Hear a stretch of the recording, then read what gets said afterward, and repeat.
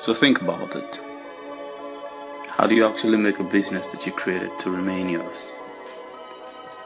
Ever heard about how Steve Jobs started a business and the same people he employed to work with him got him out of the business? So there is actually something known as business politics. So you can be very good with starting up a business, but are you very good with maintaining it and calling it yours and avoiding every other person who wakes up once in a while to take your business from you? You have to decide for yourself what you want. Be firm and resolute.